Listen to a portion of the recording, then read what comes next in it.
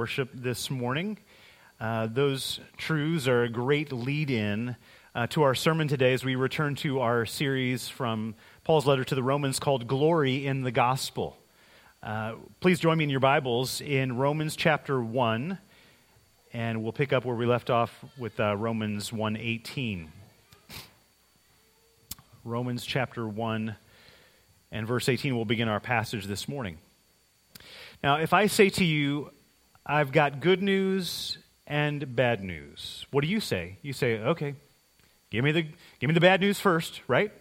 Because you want to get the bad news over with.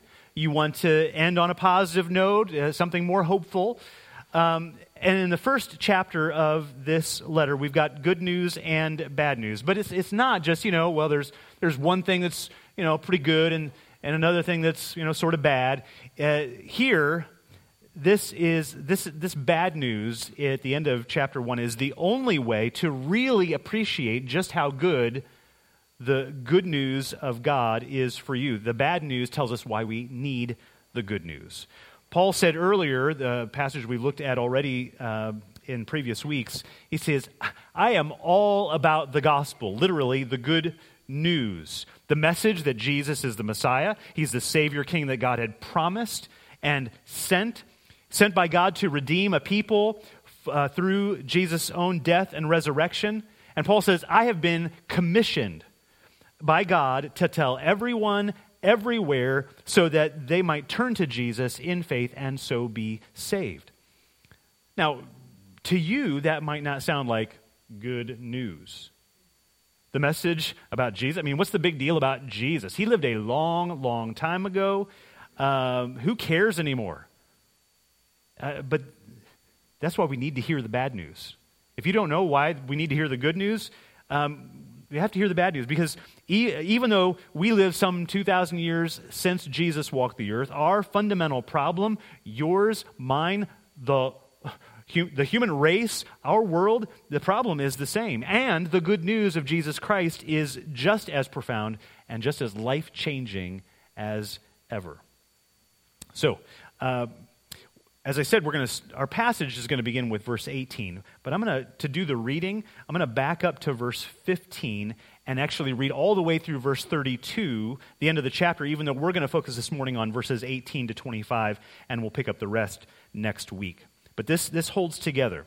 All right, so beginning with verse 15, he says, I am eager to preach the gospel, to proclaim the good news about Jesus. I'm eager to preach the gospel to you who are in Rome. For I am not ashamed of the gospel, for it is the power of God for salvation to everyone who believes, to the Jew first, and also to the Greek. For in it the righteousness of God is revealed from faith for faith. As it is written, the righteous shall live by faith. For the wrath of God is revealed from heaven against all ungodliness and unrighteousness of men who by their unrighteousness suppress the truth. For what can be known about God is plain to them, because God has shown it to them. For his invisible attributes, namely his eternal power and divine nature, have been clearly perceived ever since the creation of the world in the things that have been made. So they are without excuse. For although they knew God, they did not honor him as God or give thanks to him, but they became futile in their thinking, and their foolish hearts were darkened. Claiming to be wise, they became fools and exchanged the glory of the immortal God for images resembling mortal man and birds and animals and creeping things. Therefore God gave them up in the lusts of their hearts to impurity, to the dishonoring of their bodies among themselves, because they exchanged the truth about God for a lie, and worshipped and served the creature rather than the Creator, who is blessed forever. Amen. For this reason, God gave them up to dishonorable passions. For their women exchanged natural relations for those that are contrary to nature. And the men likewise gave up natural relations with women and were consumed with passion for one another, men committing shameless acts with men and receiving in themselves the due penalty for their error. And since they did not see fit to acknowledge God, God gave them up to a debased mind to do what ought not to be done. They were filled with all manner of unrighteousness, evil, covetousness, malice. They are full of envy, murder, strife, deceit, maliciousness. They are gossips, slanderers, haters of God, insolent, haughty, boastful, inventors of evil, disobedient to parents, foolish, faithless, heartless, ruthless. Though they know God's righteous decree that those who practice such things deserve to die, they not only do them, but give approval to those who practice them. This is God's word, and it is heavy stuff this morning for us even to read it. And you know this, very controversial for our times, especially the latter part of the chapter, which we're going to get into next week. But I wonder if you noticed how early on in the passage that I read, how many times Paul starts the sentence with the word for. You can think of it as the word we use more often, because, and Paul just keeps doing it. He's like, this is true because of this situation, which is because this happened, and because of that, then I'm doing this, and so on and so on. And it can almost be, it can be hard to follow. Like he's just kind of going this chain of because. Let me paraphrase, if I can, verses 15 to 25 for you as a kind of a dialogue. See if this helps you follow it. Paul says, I am eager to preach the good news about Jesus. I'm not ashamed of the gospel. And like, well, Paul, why are you so big on the gospel? Because it is the power of God for salvation. Okay, Paul, but what do people need to be saved from? Well, because God's wrath is against the unrighteous. Well, okay, why is God so upset? I mean, what if they just didn't know better? He says, no, because God clearly showed himself through creation, but they decided to make up their own gods instead of worshiping their creator God. So does that help? I mean, he's working backwards through a chain of causes or becauses in order to explain how the world got in big trouble. That's the bad news that makes you appreciate the good news. Here's the sermon in a sentence this morning.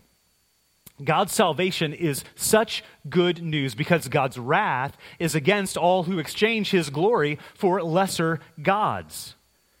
God's salvation is such good news because God's wrath is against all who exchange his glory for lesser gods. Now, instead of going backwards with Paul, I'm going to flip it around so we can better follow his logic. I think this will work if you stick with me. So this is part one. Glory displayed. Our Creator God displays his glory in creation for all to see. So verses 19 and the first part of 20. For what can be known about God is plain to them, plain to sinful humankind, because God has shown it to them. For his invisible attributes, namely his eternal power and divine nature, have been clearly perceived ever since the creation of the world in the things that have been made.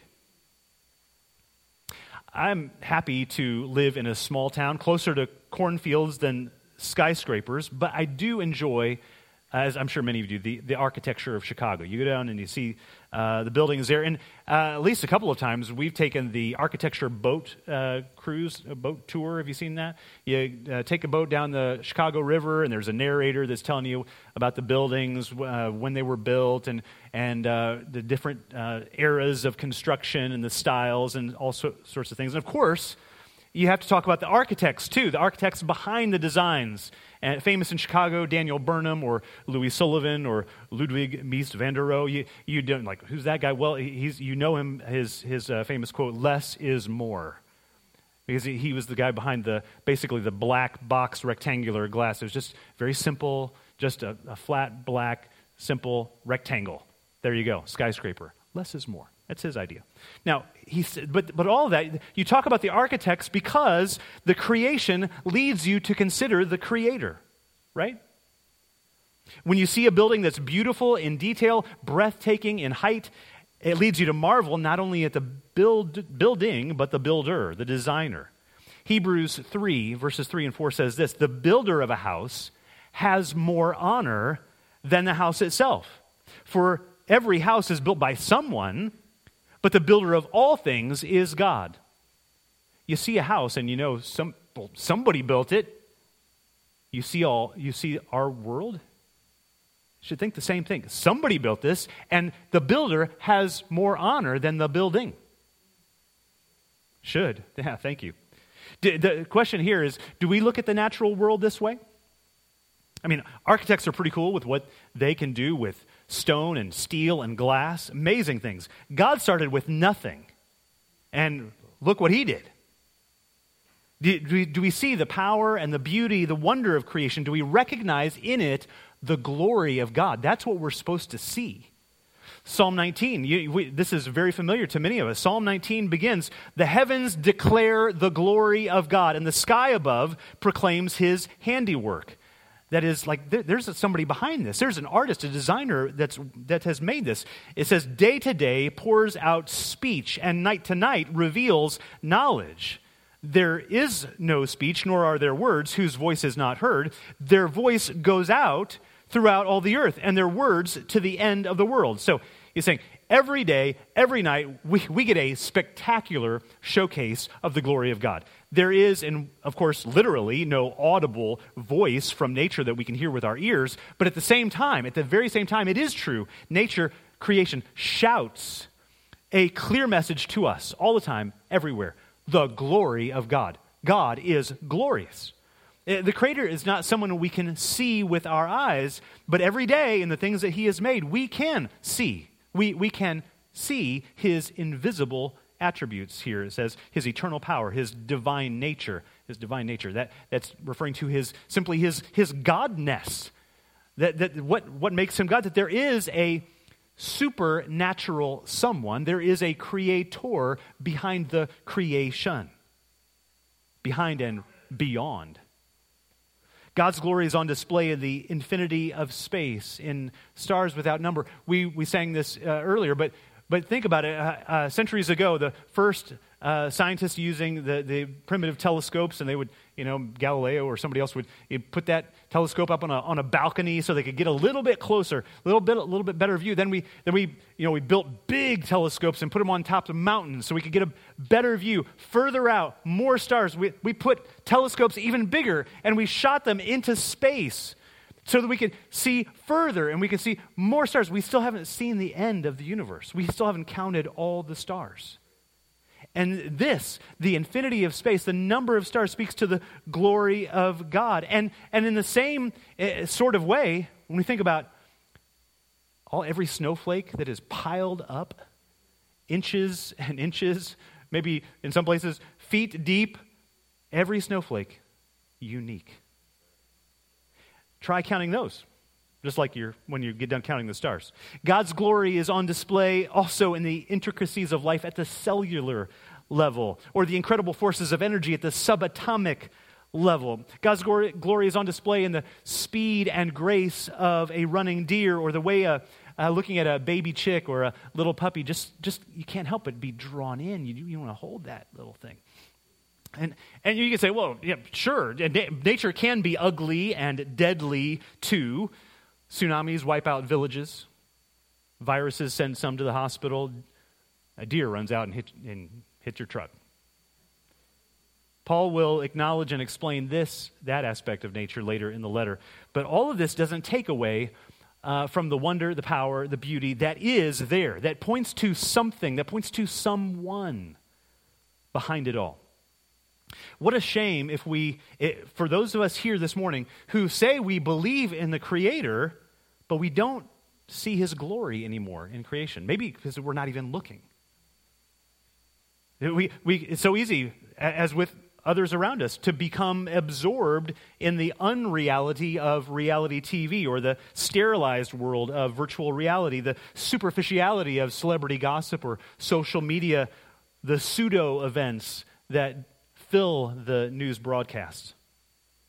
When our Creator God displays his glory in creation for all to see, that should spur us to look, especially if we who believe, look at the wonders all around you and behold the glory of God. Worship him.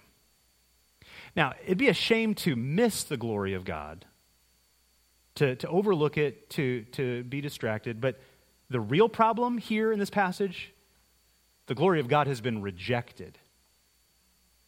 has been spurned. This is part 2. Glory exchanged. God displays his glory. We traded it. Those who refuse to glorify him exchange his glory for lesser gods. Now, I wonder if you noticed how this kind of links into our theme. I gave the tagline, Glory in the Gospel, for this whole series. And, of course, we see God's glory in the gospel, his goodness, his grace, his mercy, his wisdom and power, as verse 16 says. It's the power. The gospel is the power of God for salvation. We see how God brings us through the gospel into glory, to share his glory. But the glory of God is right here at the heart of the problem. It's in both creation and fall. And the gospel is the solution. You can see it, of course, glory in verse 23. They exchanged the glory of God, and it was a bad trade, a lousy exchange, ripoff. And yet, there's another connection to the theme that is not as obvious in the English Standard Version, the translation I'm using. So, verse 21, the first part there. For although they knew God, they did not honor him as God or give thanks to him. And that word honor there is translating a Greek word for glory. The verb meaning to glorify. I mean, he showed them his glory. They should have glorified him, and yet they traded it away. They swapped it out for something cheap and useless. Do you understand worship this way? Seeing the glory, laying hold of it as a treasure. On Sunday and every day, we're not here, folks, this morning to sort of put in our time and hope that God would be pleased, that he'll kind of give you a pass on some other things because, hey, I showed up. No, we're not here to put in our time or perform religious duties. We're here to glorify God as we give him praise and reset our lives, refocusing on him. God, you're at the center, and we're here to live for you, to point back to you for all that you've done for us. And we do not work then Monday to, that's what we do here, but we go out Monday to Friday, work. We don't just work to get money, to buy stuff, put food on the table, and then hopefully have a little fun on the weekend. We work within God's creation to honor our Creator, making, building, serving, caring as he would have us do. And it's a beautiful thing when human beings live on Sunday and every day with a recognition and a celebration of God in all his glory. But if you think in terms of Proverbs that we were in last fall, if the fear of the Lord is the beginning of wisdom and the kind of full and flourishing life that God created and intended for us, then think of it, the dismissal of God, instead of the fear of the Lord, the dismissal of God, the disrespect, dishonoring of God leads to, what would you expect? Folly and futility. That's exactly what it says in the passage. So verse 21, for although they knew God, they did not honor him as God or give thanks to him, but they became futile. That is, empty, useless, worthless. Futile in their thinking, and their foolish hearts were darkened. Claiming to be wise, they became fools, and exchanged the glory of the immortal God for images resembling mortal man and birds and animals and creeping things. Now, verse 24 links more to what follows, but we need to catch verse 25 because that links to exactly what we're talking about right now. He says, because they exchanged the truth about God for a lie and worshipped and served the creature rather than the Creator, who is blessed forever. Amen. So we may not have, shrines with animal statues being worshipped in our culture. I mean, you can find those in the world today. Yes. Here in America, in the West, Europe, United States, you don't find animal statues at shrines being worshipped. But there is, we should note, there is a variety of nature worship in our own culture. And it looks in a variety of ways. You could look like a sort of a New Age, I don't know if people use that term anymore, but sort of New Agey gurus that are trying to find a spiritual connection through nature, but not to God. just kind of connecting one with nature and so forth, but God's not really in the picture. Or some radical environmentalists, I'm not saying all environmentalists are this way, but some radical environmentalists, protecting, preserving nature is the highest good, more than anything else. Or on the other side, many scientists, again, not all scientists, of course, many scientists committed to a naturalism that says nature is all there is. I mean, really, all of those groups are saying that in the end. There's not the God out there. It's just us. It's just this world that we live in, and how do we understand it? How do we connect to it? Or how do we preserve it? It's the highest level you can get to. I've seen multiple articles recently that describe a new rise of paganism in the West, again, America and Europe, as a reaction to a more materialistic worldview, not just like spending a lot of money, but materialist in the sense of, again, this world, the things that we can see and touch is all there is. And of course, that often plays out in the kind of materialism that we talk about, like, I just like to go to the mall and shop, or I just like to order things off Amazon, that kind of materialism. But anyway, it's this new paganism, something of a reaction to materialism as a philosophy approach to life, and also as a rejection of Christianity. And one example, kind of humorous, was a story last month from a newspaper in Casper, Wyoming, talking to 3 witches who celebrate Yule instead of Christmas. So not Christmas, Yule, like the Yule log. Here's the end of that article. So I'm reading this from the Casper, Wyoming newspaper. It said, talking to one of these families, the legend of Crow, a Native American tale about how humans got fire, is also a favorite of theirs. And then there's the story of Bewe, a sun goddess of the Sami of Scandinavia, who helps people make it through the difficult winter months. In this particular family they're interviewing, folklore from all over the world has a place at the table. And that's kind of the point, they said.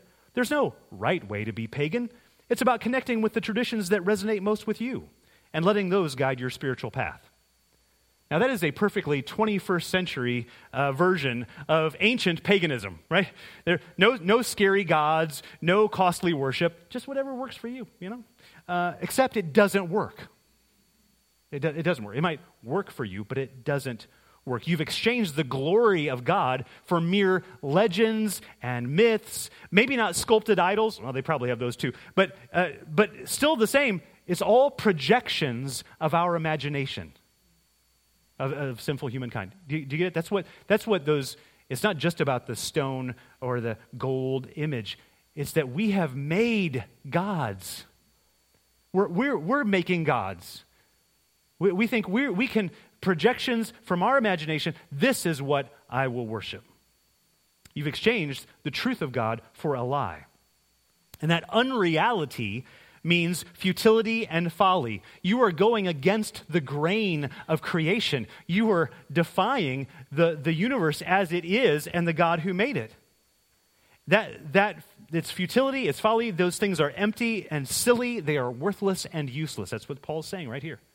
We could read passages that are familiar to you from Isaiah talking about the silliness of idolatry. A guy, is out chopping wood. He takes half of it and puts it on the fire to warm himself, makes another into an idol and bows down before it. Doesn't make any sense. I want to read instead a passage from Jeremiah that talks about the foolishness of making that kind of trade, that kind of exchange. This is Jeremiah 2:11-13. The Lord says, "Has a nation changed its gods, even though they are no gods? But my people have changed their glory for that which does not profit. Be appalled, O heavens, at this. Be shocked. Be utterly desolate, declares the Lord. For my people have committed 2 evils. They have forsaken me, the fountain of living waters, and instead hewed out cisterns for themselves, broken cisterns that can hold no water." Which God do you want? The fountain of life or a broken cistern? Do you want to thrive, or do you want to be left thirsty? Then don't trade the glory of God for lesser gods. That's a bad exchange. It's a bad trade. It's just stupid, frankly. Hold on to the truth, because the truth here is not just religious doctrine. It's about being honest. It's about living in the light. It's about coming to grips with reality, the way things really are in the world. We were created by God to be the images of God, reflecting His glory, not worshiping other reflectors, other human beings, the image instead of the original, or other created things, rocks, trees, animals, stars. Those were made to display His glory. We were made to see those and wonder at them, yes, but not worship them. To wonder and then worship God, the Creator. Those who refused to glorify Him exchanged His glory for lesser gods, and that's the heinous crime which explains God's wrath in verse 18. Again, remember, we're working backwards. Verse 18, "For the wrath of God is revealed from heaven against all ungodliness and unrighteousness of men who by their unrighteousness suppress the truth." This is part 3. God's wrath. God's wrath is against this willful ignorance and foolish idolatry. Some might think, well, why is God so angry just because human beings didn't praise Him? I mean, is that just being a little oversensitive, a little too egotistical? Well, let me tease this out in a different scenario for you, maybe something a little more down to earth. Let's say that you were having lunch in our fellowship hall last Sunday after our service, and you went up to the counter where all the desserts were laid out, a vast array of sweet, sweet goodness. And you are there, and there were a couple of other people there who were also making their selections, and you overhear the two of them going back and forth. One says, "Oh, you have to try that, some of that. It is so good." And the other one asks, "Oh, who made it?" Remember, the creation leads you to consider the Creator. We said that before. Right? So you are very pleased because what they are pointing to is what you made. It is your secret recipe, your specialty, your signature dish. And just as you are considering how to make yourself known to these folks, the first person says, I think Katie made it. But they're wrong. Katie did not make it. You made it. You made that. How do you feel at that moment? You feel surprised. You feel hurt. You feel angry. Somebody's getting the credit that they do not deserve. You deserve the credit. Now, set aside for the moment the possibility that there might be some elements of pride, of selfishness, or insecurity that play into that whole emotional cauldron that you have going on inside of you. But think about this. Before any of that comes into play, this is a matter of truth, and it is a matter of justice. Do you understand that? Truth, who really is the Creator? And justice, who is rightfully due the credit, the praise, the glory for this wonderful creation? Yeah. So before you go blaming God for being upset because you didn't worship Him, have you considered the truth of who He is and the justice, the rightness that He be glorified, or the gross injustice, the unrighteousness when He is not glorified?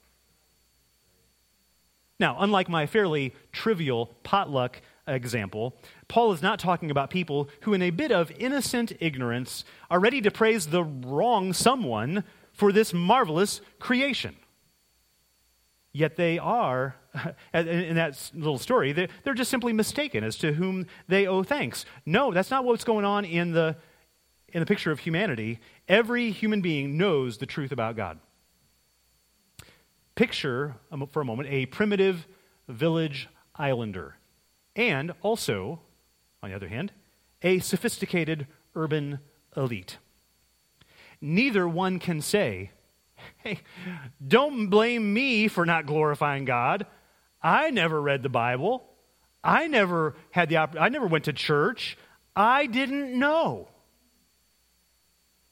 The villager says, "Well, I worshiped the sun because I knew that's what gave me life." And the urban elite says, "Well, I worshiped money because I knew that's what gave me life." Folks, that is not, on neither case, that is not an innocent ignorance. That's what Paul is saying here. Verse 19, what can be known about God is plain to them because God has shown it to them. Or verse 20, his invisible attributes have been clearly perceived in the things that have been made, ever since creation, all the way back, all the way, every moment in time, every place, naturally, in the world he has made. And he says, and you saw it, and you traded it away. And that's why he can say that they are all without excuse. That's why he can say that they have suppressed the truth. They have not missed the truth. They've not just, they've pushed it down and away. When you knowingly trade God's glory for a cheap imitation, you're culpable. You stand guilty, deserving judgment. That's what Paul means when he talks about the wrath of God. It's not just about how God feels about our sin, like his feelings are hurt. Not that he's upset, he's unhappy, he's angry, maybe he's a little insecure. No, that's not, no. It is about how God feels about our sin. There is a sense of the fiery anger, yes, but it also includes, when Paul talks about that wrath, he is including the consequences of our sin, when he talks about the wrath of God. So let me jump ahead, if I may, if you have your Bible open, and you can look down to chapter 2, verse 5. Chapter 2, verse 5 says this, but because of your hard and impenitent heart, you are storing up wrath for yourself on the day of wrath when God's righteous judgment will be revealed. Now, there's a lot going on there that we'll talk about in the next couple of weeks, especially when we get there to chapter 2. But what I want you to see specifically for this moment is that phrase, the wrath as God's righteous judgment. Meaning, he is right to bring judgment. He is not doing something wrong. Out of his righteous character, he always does what's right. And out of his righteous character, he is right to bring judgment because it is a matter of truth and it is a matter of justice. In response to our ungodliness, our unrighteousness, as he says in verse 18. Here's just a couple of verses from the prophet Isaiah. This is chapter 5, verses 15 and 16. Isaiah 5, 15, 16. Man is humbled, and each one is brought low, and the eyes of the haughty, the proud, are brought low. But the Lord of hosts is exalted in justice, and the holy God shows himself holy in righteousness. See the connection of justice and, judgment and righteousness in those verses. So as we've already seen, God shows his glory in creation. He shows his power, his deity in creation. He shows himself holy in justice and his righteousness as he brings judgment. And when you think about it, that could be the end of the story. If you know the Bible, if you're a Christian, we forget that it could have ended that simply, that God made the world, he showed us his glory, we said, no, I think I'm going to go another way. I think I'll choose this instead. Sorry if that insults you, but this is the way I'm going to go. And he said, okay, well, in my righteousness, it is only right that I bring judgment, and destroyed, end of story. I mean, the world could have ended in Noah's day if he had not also been committed in his righteousness to salvation.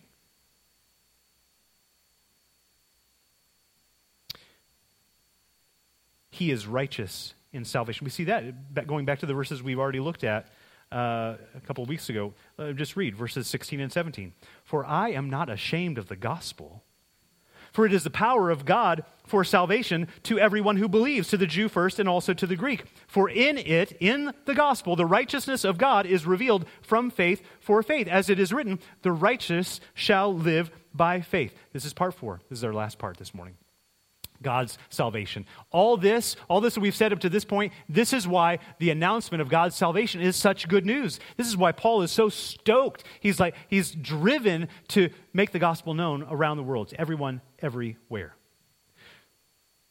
God's salvation. This is why the announcement of God's salvation is such good news. So remember, in the flow of what Paul's writing, we said verse 18, God's wrath revealed starts with the word for or because. And the connection back to 16 and 17 is this.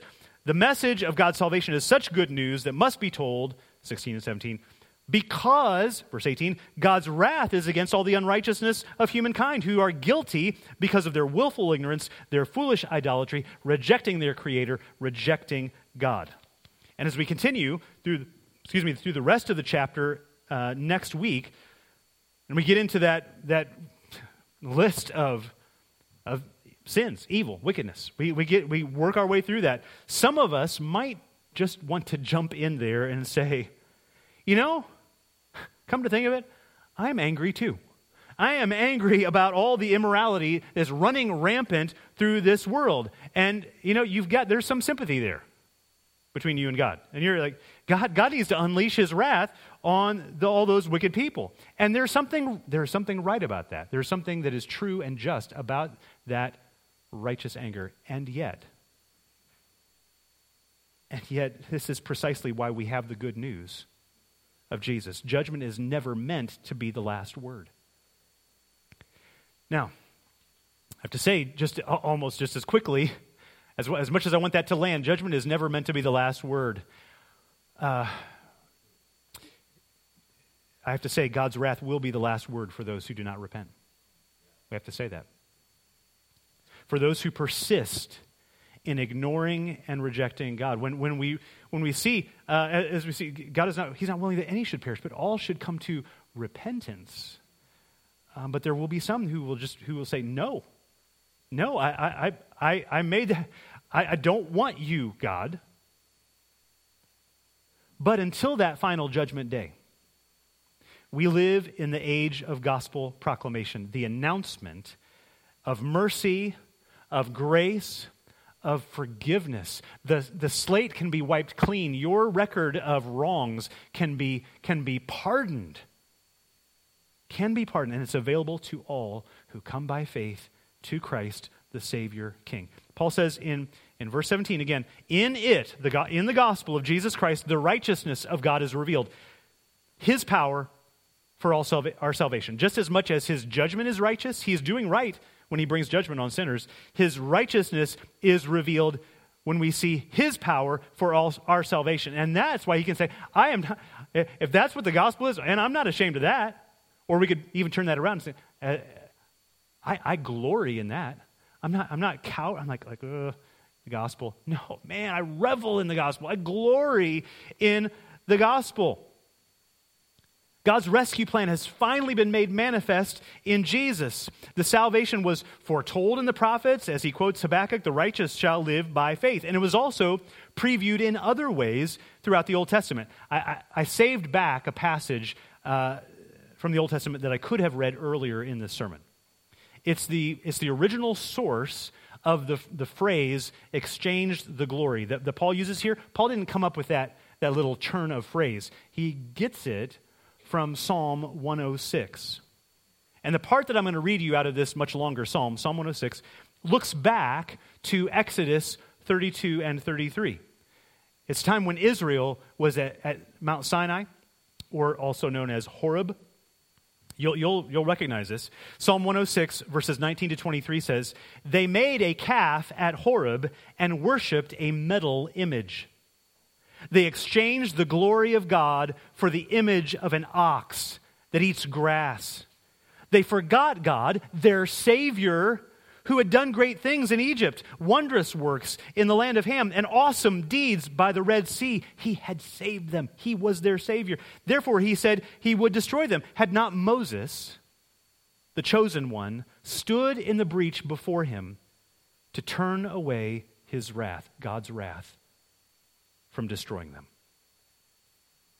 Back then, back in the time of the Exodus, it was Moses, described in Psalm 106 as God's chosen one, who stood between God and his sinful people to turn away God's wrath after they had exchanged the glory of God, after they had spurned their Savior.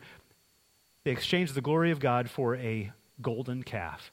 But that moment, that powerful, beautiful, redemptive moment only anticipated the day when Jesus Christ, God's chosen one, would stand in the breach, would stand between God the Father, a holy God, and a sinful humankind as Jesus hung on the cross to turn away God's wrath and bring God's salvation instead. And in that moment of justice and mercy, God's righteousness was on display in a way that his glory seen, in a way that, yes, you can see in creation, but you can't see all of the glory of who God is until you see the cross, until you see what's going on there. Amazing love. How can it be that you, my King, would die for me? Amazing. I know it's true, and it's my joy to honor you, glorify you. In all I do, I honor you.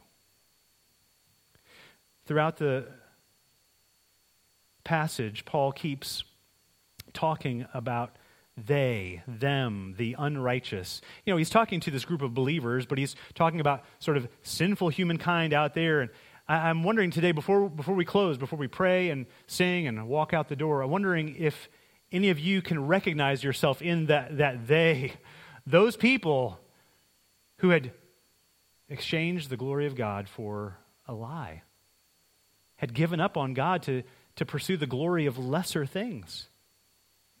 If you recognize yourself in that, you can avoid the coming day of judgment by making today, this day of salvation, as you turn from sin and turn to Christ in faith. What does it mean to be saved? Well, part of it, yes, means to be avoiding, to be spared from that judgment, the wrath of God. And yet it means more than that. Please, I hope you know this. It means being saved means more than avoiding God's anger. It means when you have been saved, when you have turned from your sin and turned to Christ, you're trading your broken cisterns for the fountain of life. That's a good deal. That's the right kind of exchange to make. Be brought back, and when you find the fountain of life, and when you know God to be that for you, you're being brought back into a right relationship with your Creator who can give you life with God and for His glory, praising Him forever as His image bearers here on earth and in the new heavens and new earth before the throne forever and ever. I'd love to help you begin that journey if you haven't already started it. I hope that if you're saying, well, I believe all this stuff, but it just hasn't been something that has gripped me, that has driven me, that's moved me in my day-to-day life and as I gather here on Sunday. I pray that would be this good news is really good to you. Let's pray.